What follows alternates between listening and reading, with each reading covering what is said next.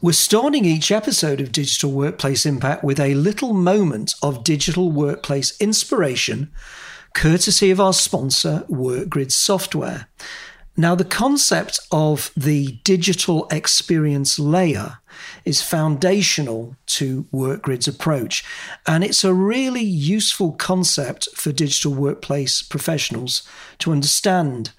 The layer that WorkGrid uses has a single, seamless, consistent experience that covers the many applications employees need to use every day. And as we know, those applications can be bewildering. So this layer improves efficiency, reduces information overload, and removes, what should we call it, techno stress. Users don't need to visit multiple applications, IT functions, or have to change core systems. And that's pretty useful concept and experience for us digital workplace professionals. One of the main things one of the main messages we're trying to convey in the report is that, AI is not something that's just happening in the future. It's happening right now. It's just super dangerous and usually not accurate to draw that simple conclusion of, this tech exists, therefore that job goes.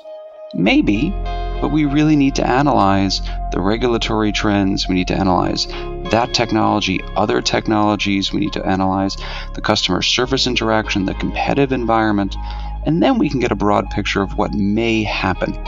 So, two things going on for me here, Nancy. One is what a delight it is to be co-hosting a few episodes with you at the moment and how much I'm enjoying that. And this topic of AI and automation, it feels to me like it's sort of both been around forever and never as relevant as it is today.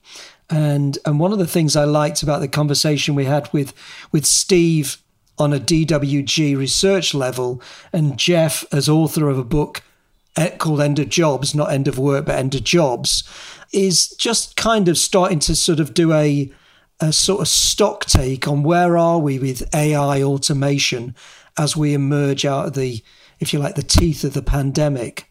What stayed with you from the conversation? I guess one of the things that really stood out for me was that in the wake of the pandemic, that this point in time wasn't necessarily about introducing a lot of new capabilities around AI and automation, but actually a window of time for organizations in industries like the legal profession to actually catch up to where major corporates have been for some time. Ditto for public sector agencies. And I guess the other thing that really sat with me was the impact on people and how, as digital workplace teams are moving into the next stage of AI and automation, how they really need to think about the role of digital literacy and change management afresh within the work that they're doing, because there are going to be new capabilities rolling out. We need to make sure that we don't fall back to technology leading the direction, but thinking about organizations as a whole from the perspective of people, where they're getting work done, how they're getting work done, operating with distributed teams, not just necessarily everyone going back to the office. And there are many layers to the role that digital workplace professionals need to play now and going forward. Yeah, and I suppose what I'm kind of thinking about is, so much the talk about AI automation is all about efficiency. And the thing that we really have been missing is not efficiency. I think it's fair to say that kind of a lot of things worked incredibly efficiently during multiple different lockdowns in multiple different countries, and in a way that's quite remarkable. But what we really didn't get, or what we felt we were losing, was connection, culture, innovation, serendipity, all of these. And I would love to see these powerful technologies starting to enhance our work in those areas. Because I think so much of the conversation's been about you take a process, you automate it, and then you need less people. But actually, I think the interesting part is where you don't think about it almost like as an efficiency activity, but you see it as something that's going to enhance your capability to connect with each other. And that's kind of what stayed with me after the conversation with Steve and Jeff. And they're quite different people, aren't they? I mean, Steve's so sort of drawn into the world of practitioners, the examples. And I love the way that Jeff was looking at, I mean, he's got a great example, hasn't he, about the automated teller machine, the ATM.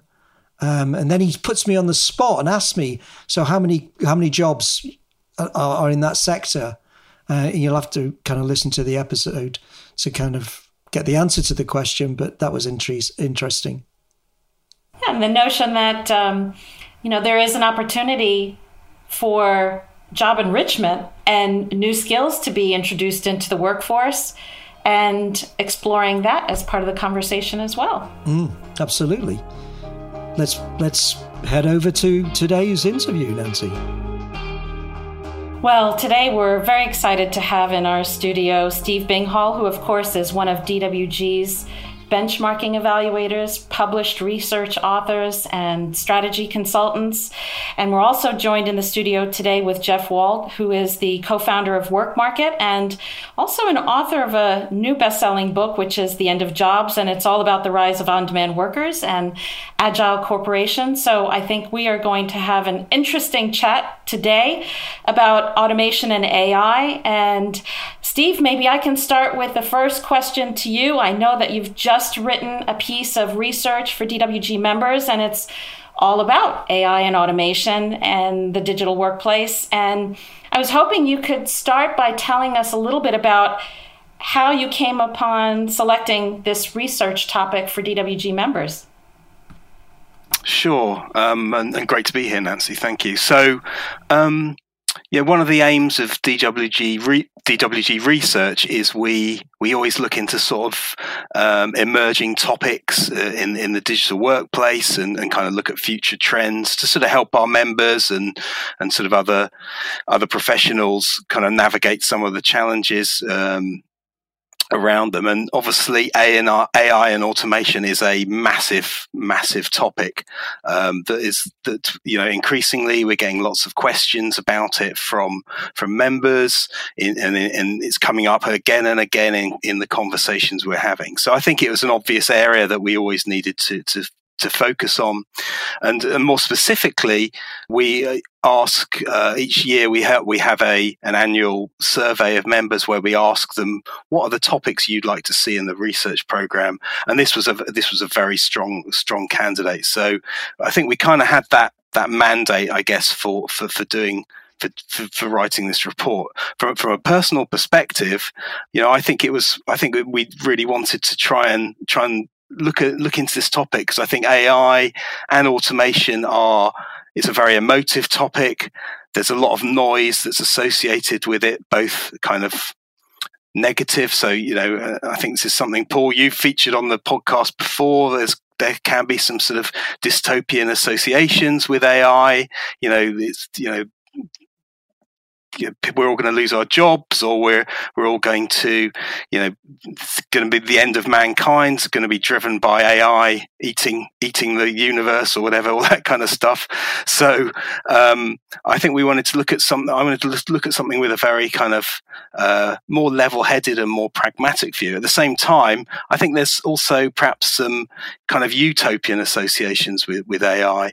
And in fact, one of the examples we feature in the report is we quote from 2005 in a technology timeline that was published by BT, an organisation here in the UK, that predicted by 2020 we would have an AI member of Parliament, and in the 2020s AI would bring dolphins up to the level of human intelligence. So I think I think maybe that was written perhaps with a bit of a sparkle in the eye of the authors who are wanting to stimulate some debate, but there can be a lot of hype and kind of marketing messages, I suspect. So we really wanted to look at something that was very kind of down to earth and pragmatic. Are dolphins not up to the level of human intelligence, at least to members of parliament? Well, I would probably vote for a dolphin, I have to say, based on some of our leaders. But well, yeah, I think actually, Steve, what it does, and Jeff's picked up on it, the dolphin point, which is just a complete sidetrack for us. But one of the things that's interesting since 2010 is that I think we've realised how intelligent the dolphins are and whether human beings are actually going to catch up with them, which I think was probably what you're thinking. And the report basically still has the whole of the next decade to get that right. So we could be playing this back as an example of people who refuse to believe that AI would have such a dramatic impact. So Steve, before we jump into some of the details around the research, I know that you mentioned in passing that this has been one of the trickiest reports that you've sat down to write. Can you tell us a little bit as to why?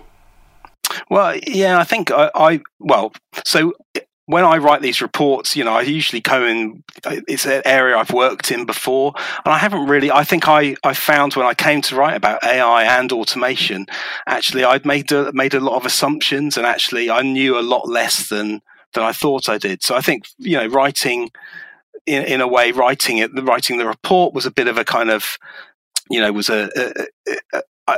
perhaps the people who read it are going to go on the same kind of journey as me in terms of finding out there's a lot more to this topic, and it's also very wide in scope. So, AI and automation are sort of happening, over a huge range of different kind of areas and topics. So particularly for digital workplace professionals, it covers things like employee experience, search and findability, knowledge management, HR processes, chatbots, and I think it was quite easy to go down a sort of bit of a rabbit hole as I've sort of found out more and more. So I think we're trying to deliver something quite wide in scope because it's so important. So I found it challenging. At the same time, I found it the most interesting report I've probably written for a while. So it was a really, for me personally, it was a great piece of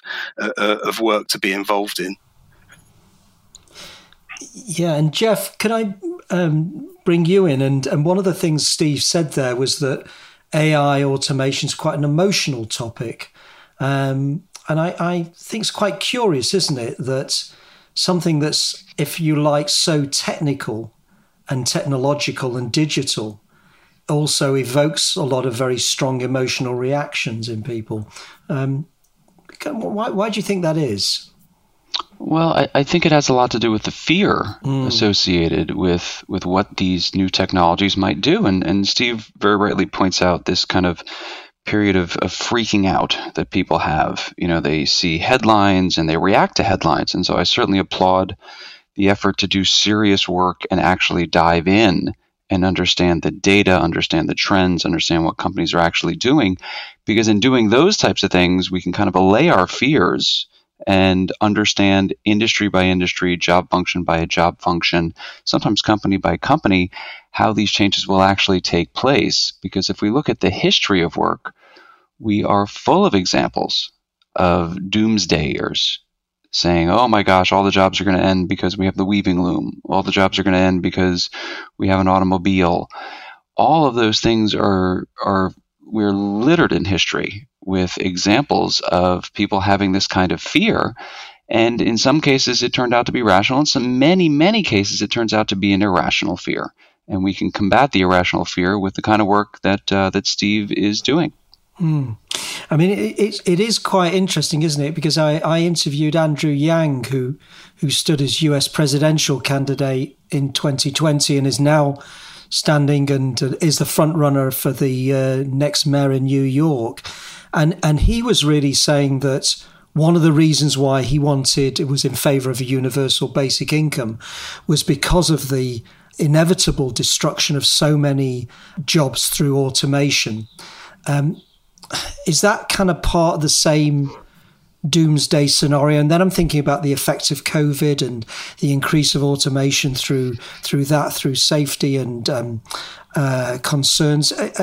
Do do you feel that those concerns are exaggerated or? Yes. Okay. Why? Just full stop. Yes. I just think they're completely exaggerated. And, is it possible that those things that Andrew is talking about can come true? Of course it's possible. I just think they're very low probability concerns. Do you have an example that you kind of like to reference where we see not only that automation comes in, but that it maybe creates more work? The example I love to talk about is the ATM. I mean, the ATM wasn't trying to disguise what it was trying to be, Paul, right? It was an automated teller machine. It's a machine that is automating the job of the teller. And the ATM first appeared in every bank, or finally appeared in every bank branch in the United States anyway, in 1995. And in 1995, there were 500,000 people employed as bank tellers in the United States. 25 years later, do you know how many people are employed as bank tellers in the United States right now? No. 600,000. Now, look, the point is not that the technology did what is called kind of a cobot scenario, where the repetitive high-volume process of taking in money and giving out money was now done by the machine, and the teller could come out from behind the bulletproof glass and maybe have an iPad and do more enhanced customer interactions, maybe upsell investment products and mortgage products. That is part of the story. But part of the story was also job losses. We went from an average of 21 tellers per branch down to 13 tellers per branch. And historically, when you see a job function that has a lot of repetitive high-volume processes, you see almost 50% of job loss. And that's actually what we saw with bank tellers. But the number of bank branches in the United States nearly doubled because of economic growth, because of regulatory changes to the banking system. The point being that it's just super dangerous and usually not accurate to draw that simple conclusion of, oh, this tech exists, therefore that job goes. Maybe, but we really need to analyze the regulatory trends. We need to analyze that technology, other technologies. We need to analyze the customer service interaction, the competitive environment, and then we can get a broad picture of what may happen.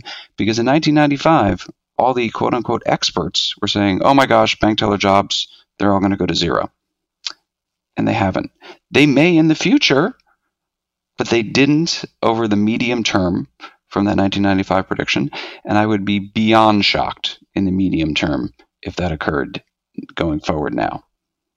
So, Jeff, fast forward to 2021. Tell us a little bit about some of the trends that you're seeing relative to this industry space, specifically for the digital workplace. Well, I mean, look, the most painfully obvious is, of course, remote work. And, my thesis and the framework I establish or try to walk through in my book is we need to look at history, we need to look at data, we need to think about how companies actually engage workers. And if we look through those lenses, we can have a good idea about how the world of work may evolve. So if we look at remote work, let's start with some history.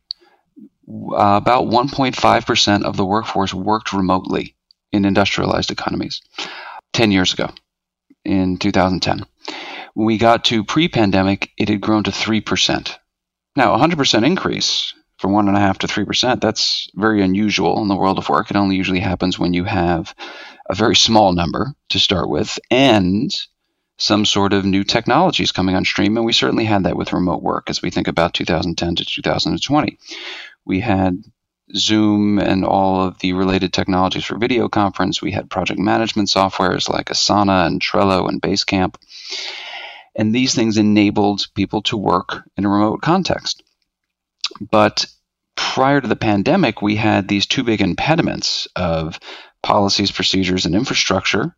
Impediment number one and impediment number two were mindsets of people saying, well, I know all the studies say that remote workers are happier, healthier, they're more engaged, they have higher retention rates, they cost us less, they cost the worker less, but I think that productivity equals presence. So we had that mindset as the second impediment, and the pandemic, forced both of those things in March of 2020 to change. And so now when we think about the digital workplace, when we think about the future of work, we start to see about 8% of the workforce is going to work remotely in the, God willing, soon post-pandemic world. But the bigger change is the flexible workforce. People that are not fully remote, because remote is defined as more than 50% of the time you are not going into that office. But people that'll work 3 days a week, or every third week they'll work remotely or work from home. Those flexible work arrangements are going to become the predominant part of the workforce, and those changes weren't going to happen as rapidly without the horrific pandemic that we went through.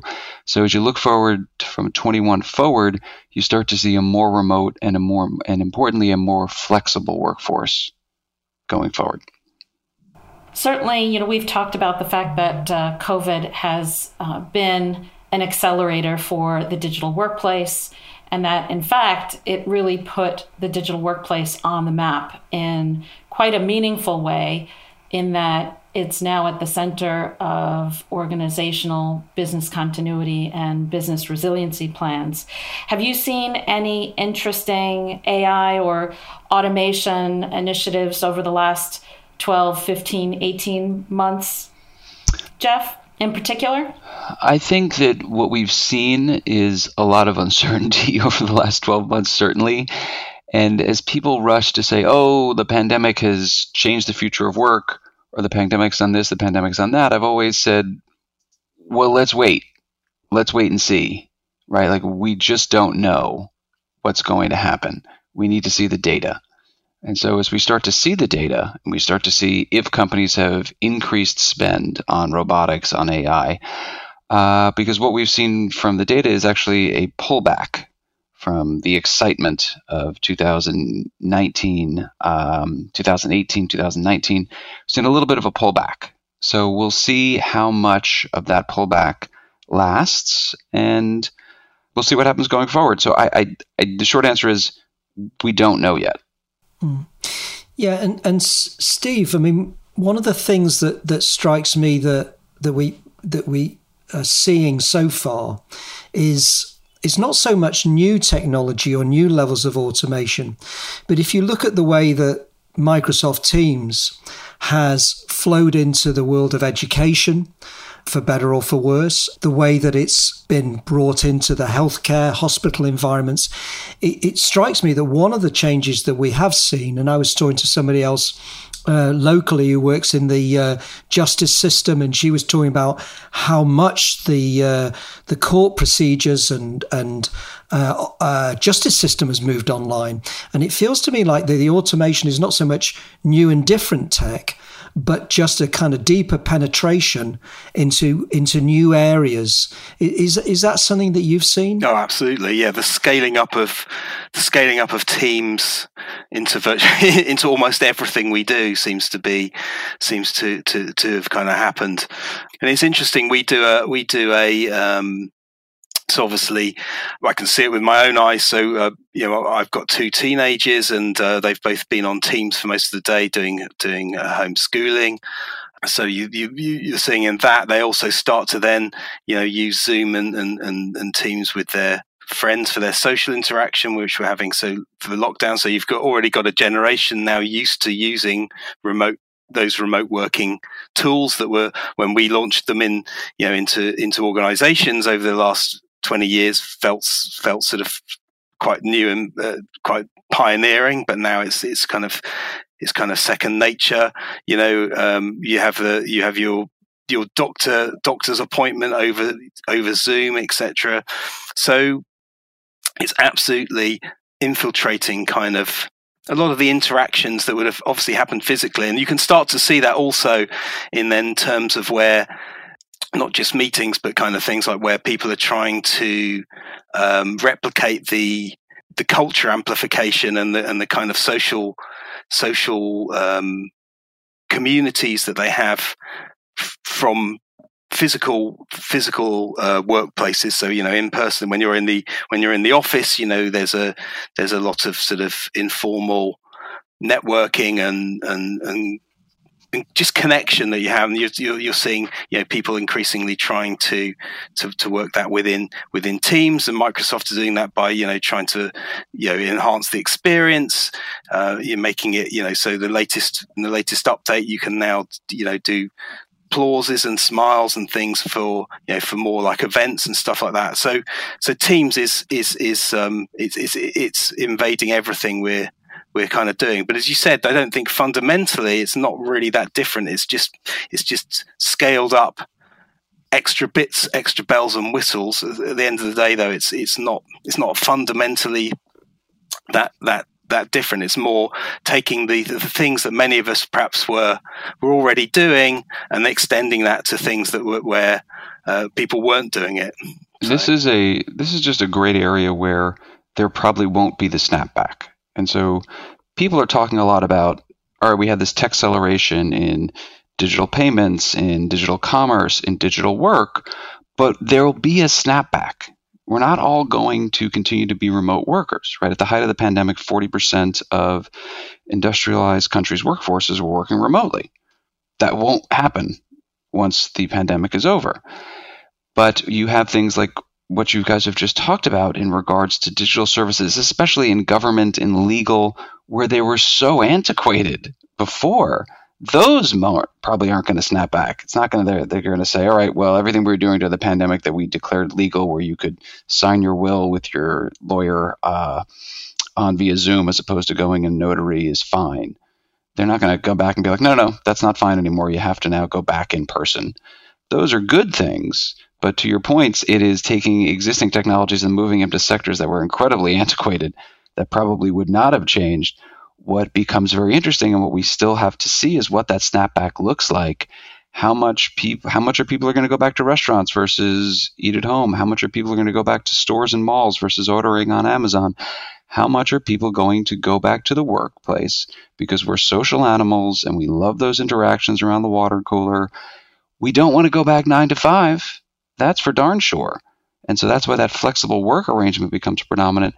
But people also don't want to stay at home, and they don't want to be 100% remote. And when we look at survey data, those 2 points are incredibly clear, that very few people, less than 5%, want to go back 9 to 5, and only 5 to 10% want to stay remote. That middle 85 to 90% want to be back in the office, and they want to be with their colleagues. Yeah, and I think the interesting point, and I completely agree, that there will be a snapback, but of course it's not going to be to where we were in Agreed. October 2019.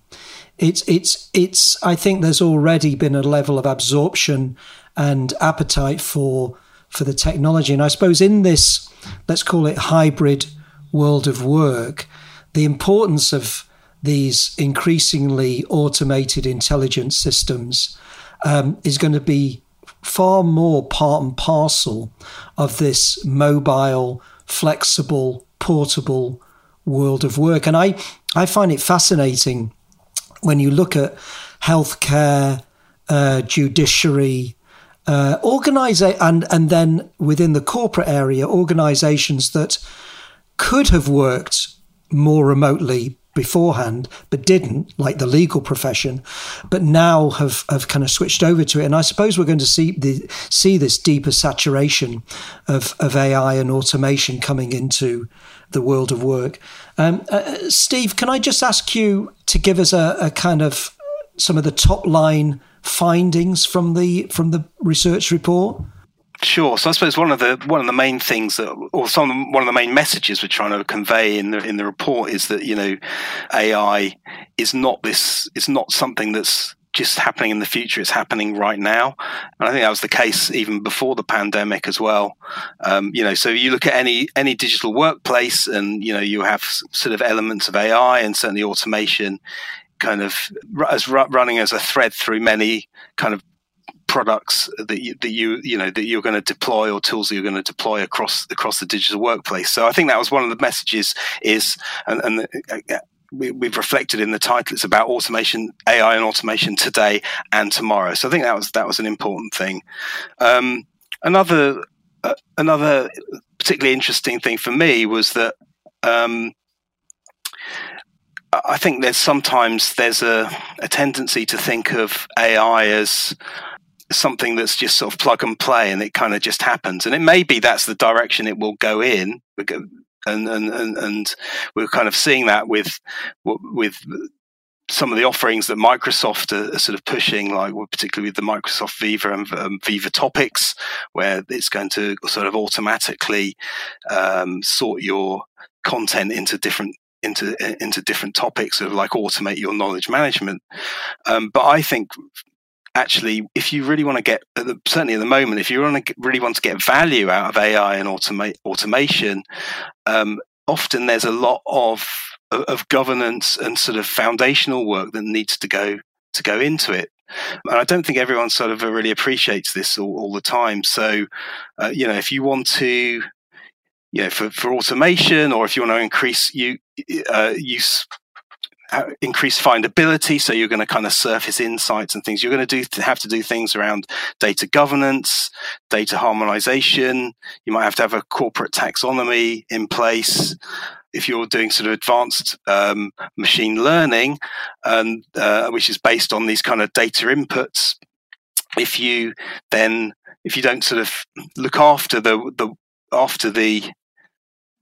underlying data, and you kind of make some changes, it could sort of undo the machine learning that you've done. So that needs to be tightly managed. So I think there's a whole layer of other background stuff that needs to be done. And I think that's an area where digital workplace professionals can have a sort of real role to play. And I think another kind of area, and I think this is really fascinating, is this whole area of AI and automation ethics. So, I was aware of AI ethics. I think, again, Paul, you had a fascinating podcast about this last year, I think. And this is a kind of growing area, but I think it's actually something that organizations need to think about now, because actually, even doing some reasonably sort of, I suppose,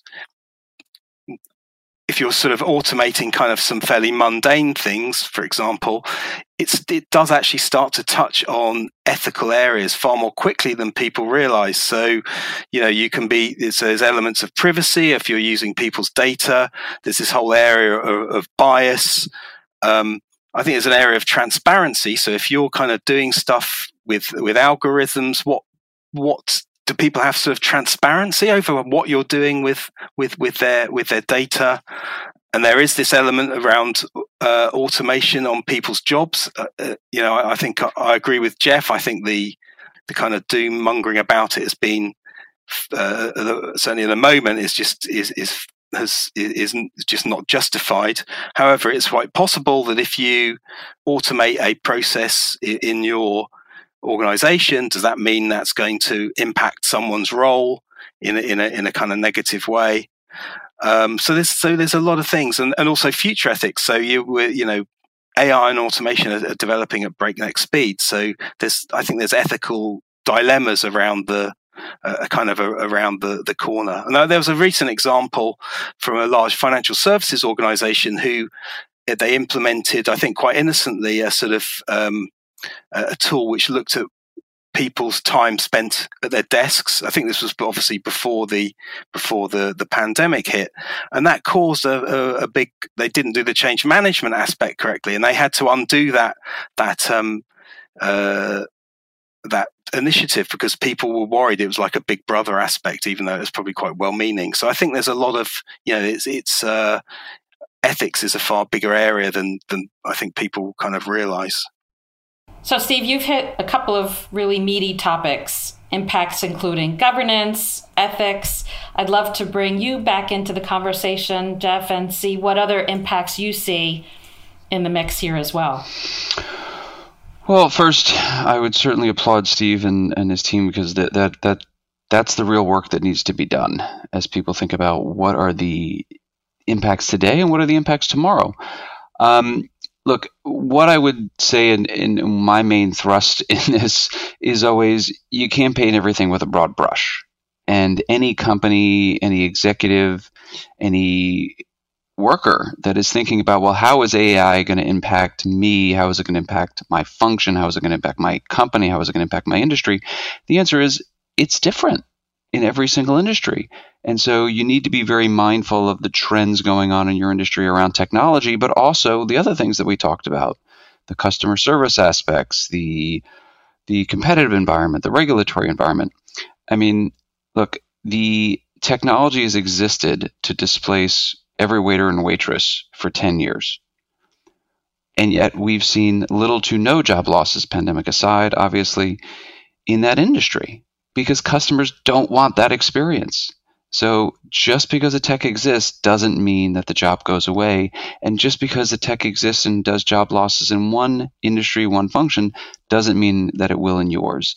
And so one of the more disturbing things that I see now are people painting with a broad brush, people not using data and looking at history and making very simplistic conclusions around very, very complex and in a lot of cases specialized issues. And Steve, anything to add, whether it's in terms of additional high points around the research or the impacts as we're exploring those? Well, it's interesting what Jeff said about being specific. So I think that's is obviously from a company to company or an industry to industry and process to process perspective. That is very, very important. And I think the granularity of looking at the detail and judging each the value of different AI and automation technologies really has to be done, as Jeff said, on a case-by-case basis, because AI is fundamentally an umbrella term covering a range of different technologies. It's not some kind of homogeneous thing. Yeah, and the use cases, particularly that we cover in the report, are very, very different. You're looking at things that for recruitment processes. You're looking at things to cover kind of security. You're covering health and well-being. All these things are very, very different, and the AI you use and the approach you use and the approach to data is just going to be different from case to case. I think another interesting trend that we do cover in the report, which we haven't mentioned so far, is also this kind of growth of kind of more citizen developers and super users who are starting to be able to create kind of solutions that use AI and deliver automation without the help of IT professionals. That's quite a profound change, and I think I don't think we've really kind of quite got to grips with it. But Microsoft have already rolled out virtual power agents as part of the Power Platform, where it's got an authoring canvas where kind of non-IT professionals can create kind of some pretty convincing chatbots and drive some automation. You're finding that particularly that sort of low-code and no-code platform is being driven through different kind of products across different service lines, like HR, employee experience platforms, etc. So, I think as part of certainly the one thing, a role that digital workplace professionals can do is to kind of help drive some of that, the digital literacy and the kind of change management that can help users get the best out of AI and tools, help them evaluate when they're using AI and tools in an ethical way, but also support kind of more automation and AI that we're going to see distributed throughout the organization and decentralized as these sort of no code and low code solutions get deployed and effectively democratize AI and automation. So I think it's going to be a very interesting few years ahead. Yeah, and Jeff, I mean, just thinking about this from a workforce point of view, because your book's got the intriguing title of The End of Jobs. I don't think you mean the end of work. I think you mean the end of jobs. And what are the implications for the future workforce? And has that been shifted through the pandemic? So you're certainly right. I do not mean the end of work. The end of jobs was kind of this construct we've had for some time in the industrialized workforce of 9 to 5, one office, one manager. And that job had been evolving pre-pandemic, and the pandemic certainly sped it up, to the work from anywhere, always on, fluid, team-based job. And teams are something we talked about a bit earlier. And so as I think about, the changes that are coming to the workforce, if I could tangent for a second, which is, look, I am very optimistic. I don't necessarily paint a utopian picture of, oh my gosh, everything is going to be so wonderful and robots are going to do all of our mundane tasks and we can all focus on family and love and science. That I think is a long-term vision for the future that I am actually optimistic about. But in the near term, there will be job losses. AI, robotics, machines will continue to take jobs. They've been taking jobs for a tremendous period of time. The manufacturing sector has lost about 40% of jobs, not all of them to low-cost manufacturing, but to automation and to machines doing those jobs. The challenge that we will face as a society is how do we reskill those workers from the jobs, the industries, the companies, the functions that are going to be automated and move them to the high-growth jobs that are going to be created. And this is something that societies have done incredibly poorly because we have gone through these changes many times before. This is what many are calling the fourth industrial revolution, which is to say that 3 other times we have had change at this scale before. And anytime you see a job function that has a repetitive high-volume process in it, the same thing over and over again, lots of times, it gets automated away. Over time, it gets automated away. And so AI is just the last, or the most recent, I should say, it certainly won't be the last, of many new technologies that have come on stream that have massively increased productivity and therefore have taken jobs from people doing repetitive high-volume processes. But every time we're able to create more jobs. But the gap in between is how we reskill the workers that are in the industries that are dying, the functions that are dying, into the places that are growing. And historically, we have not done this very well, and we're currently not doing it very well. And so that's my big concern when I think about AI's impact on the workplace. Mm. Yeah, I mean, and I think, COVID has shown us what matters just in life and work. And I think one of the things, I don't hear people craving more efficiency. What I hear is them craving more culture, more connection. And I think it would be really good to see the AI, the automation building and enhancing these much more sort of subtle aspects. I feel that what I've learned during the pandemic on a digital workplace level is not how good the technology is, but how kind of disappointing the technology is. Perhaps because I work in this area, it's been absolutely essential, and that's fantastic. But really, the experience that we get from a flat, two-dimensional version of each other is so kind of weak compared with what the physical experience is. So, Nancy, any final thoughts from you? What I was going to say is that as we look to wrap up today's conversation, I thought it would be really helpful to get a last word from Steve and then Jeff. Yeah, so a kind of last word. I think if I was talking to digital workplace professionals, which is who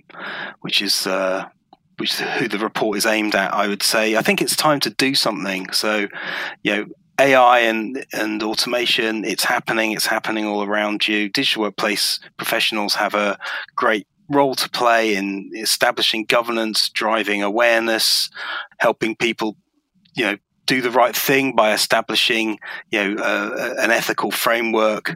It's a fascinating area. It's never been more important because of the scale up of remote working. So, time to dust down your AI and automation kind of strategy and get involved, I think. certainly some sage counsel from my point of view. Over to you, Jeff, for the last words. I would just tell people to be wary of any predictions they see that are painting with a broad brush, any predictions that are giving very simple conclusions. This stuff is incredibly complicated, and if you really want to understand it, you got to do the work, and you got to read reports from people like Steve that are doing the work, and that'll give you a better understanding of how this future of work will unfold. Yeah, and core to this is really focusing on those fundamentals, as Steve talked about. It's not just the exciting side of what these technological developments can bring through AI and automation, but the need to really focus on the fundamentals around people, governance, ethics, etc. Paul, I think that brings us to time for today. Yep, that's great. I mean, AI, automation, intelligent systems, it's a topic that we keep visiting and revisiting through the podcast because it's just part of the world that we're moving into. And I think this has been a really timely insight around what the current state of play is.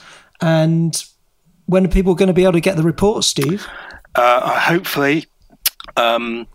Probably when you finish it. Yeah, but it's very nearly finished. So it should be on the shelves, well, on the digital shelf for members in about 3 or 4 weeks, I'd have thought. So. And just as another thought, we should also remember to be wary of the dolphins and what they might be doing. So somebody take some action item. Keep an eye on those guys. Absolutely. How would we? Yeah, I mean, we wouldn't know if they were significantly more intelligent than us. That could be a sign of our own ignorance, getting back to the dolphins. Yeah. My head is now spinning. Great. Well, it's been a pleasure, Nancy, and great to have you, Jeff and Steve, on the conversation today. Great. Thanks, Paul.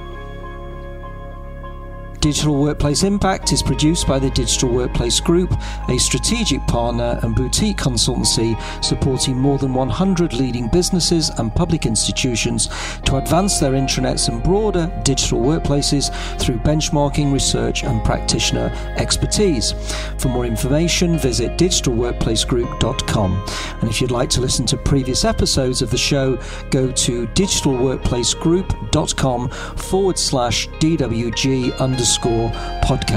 This is Paul Miller wishing you well until next time.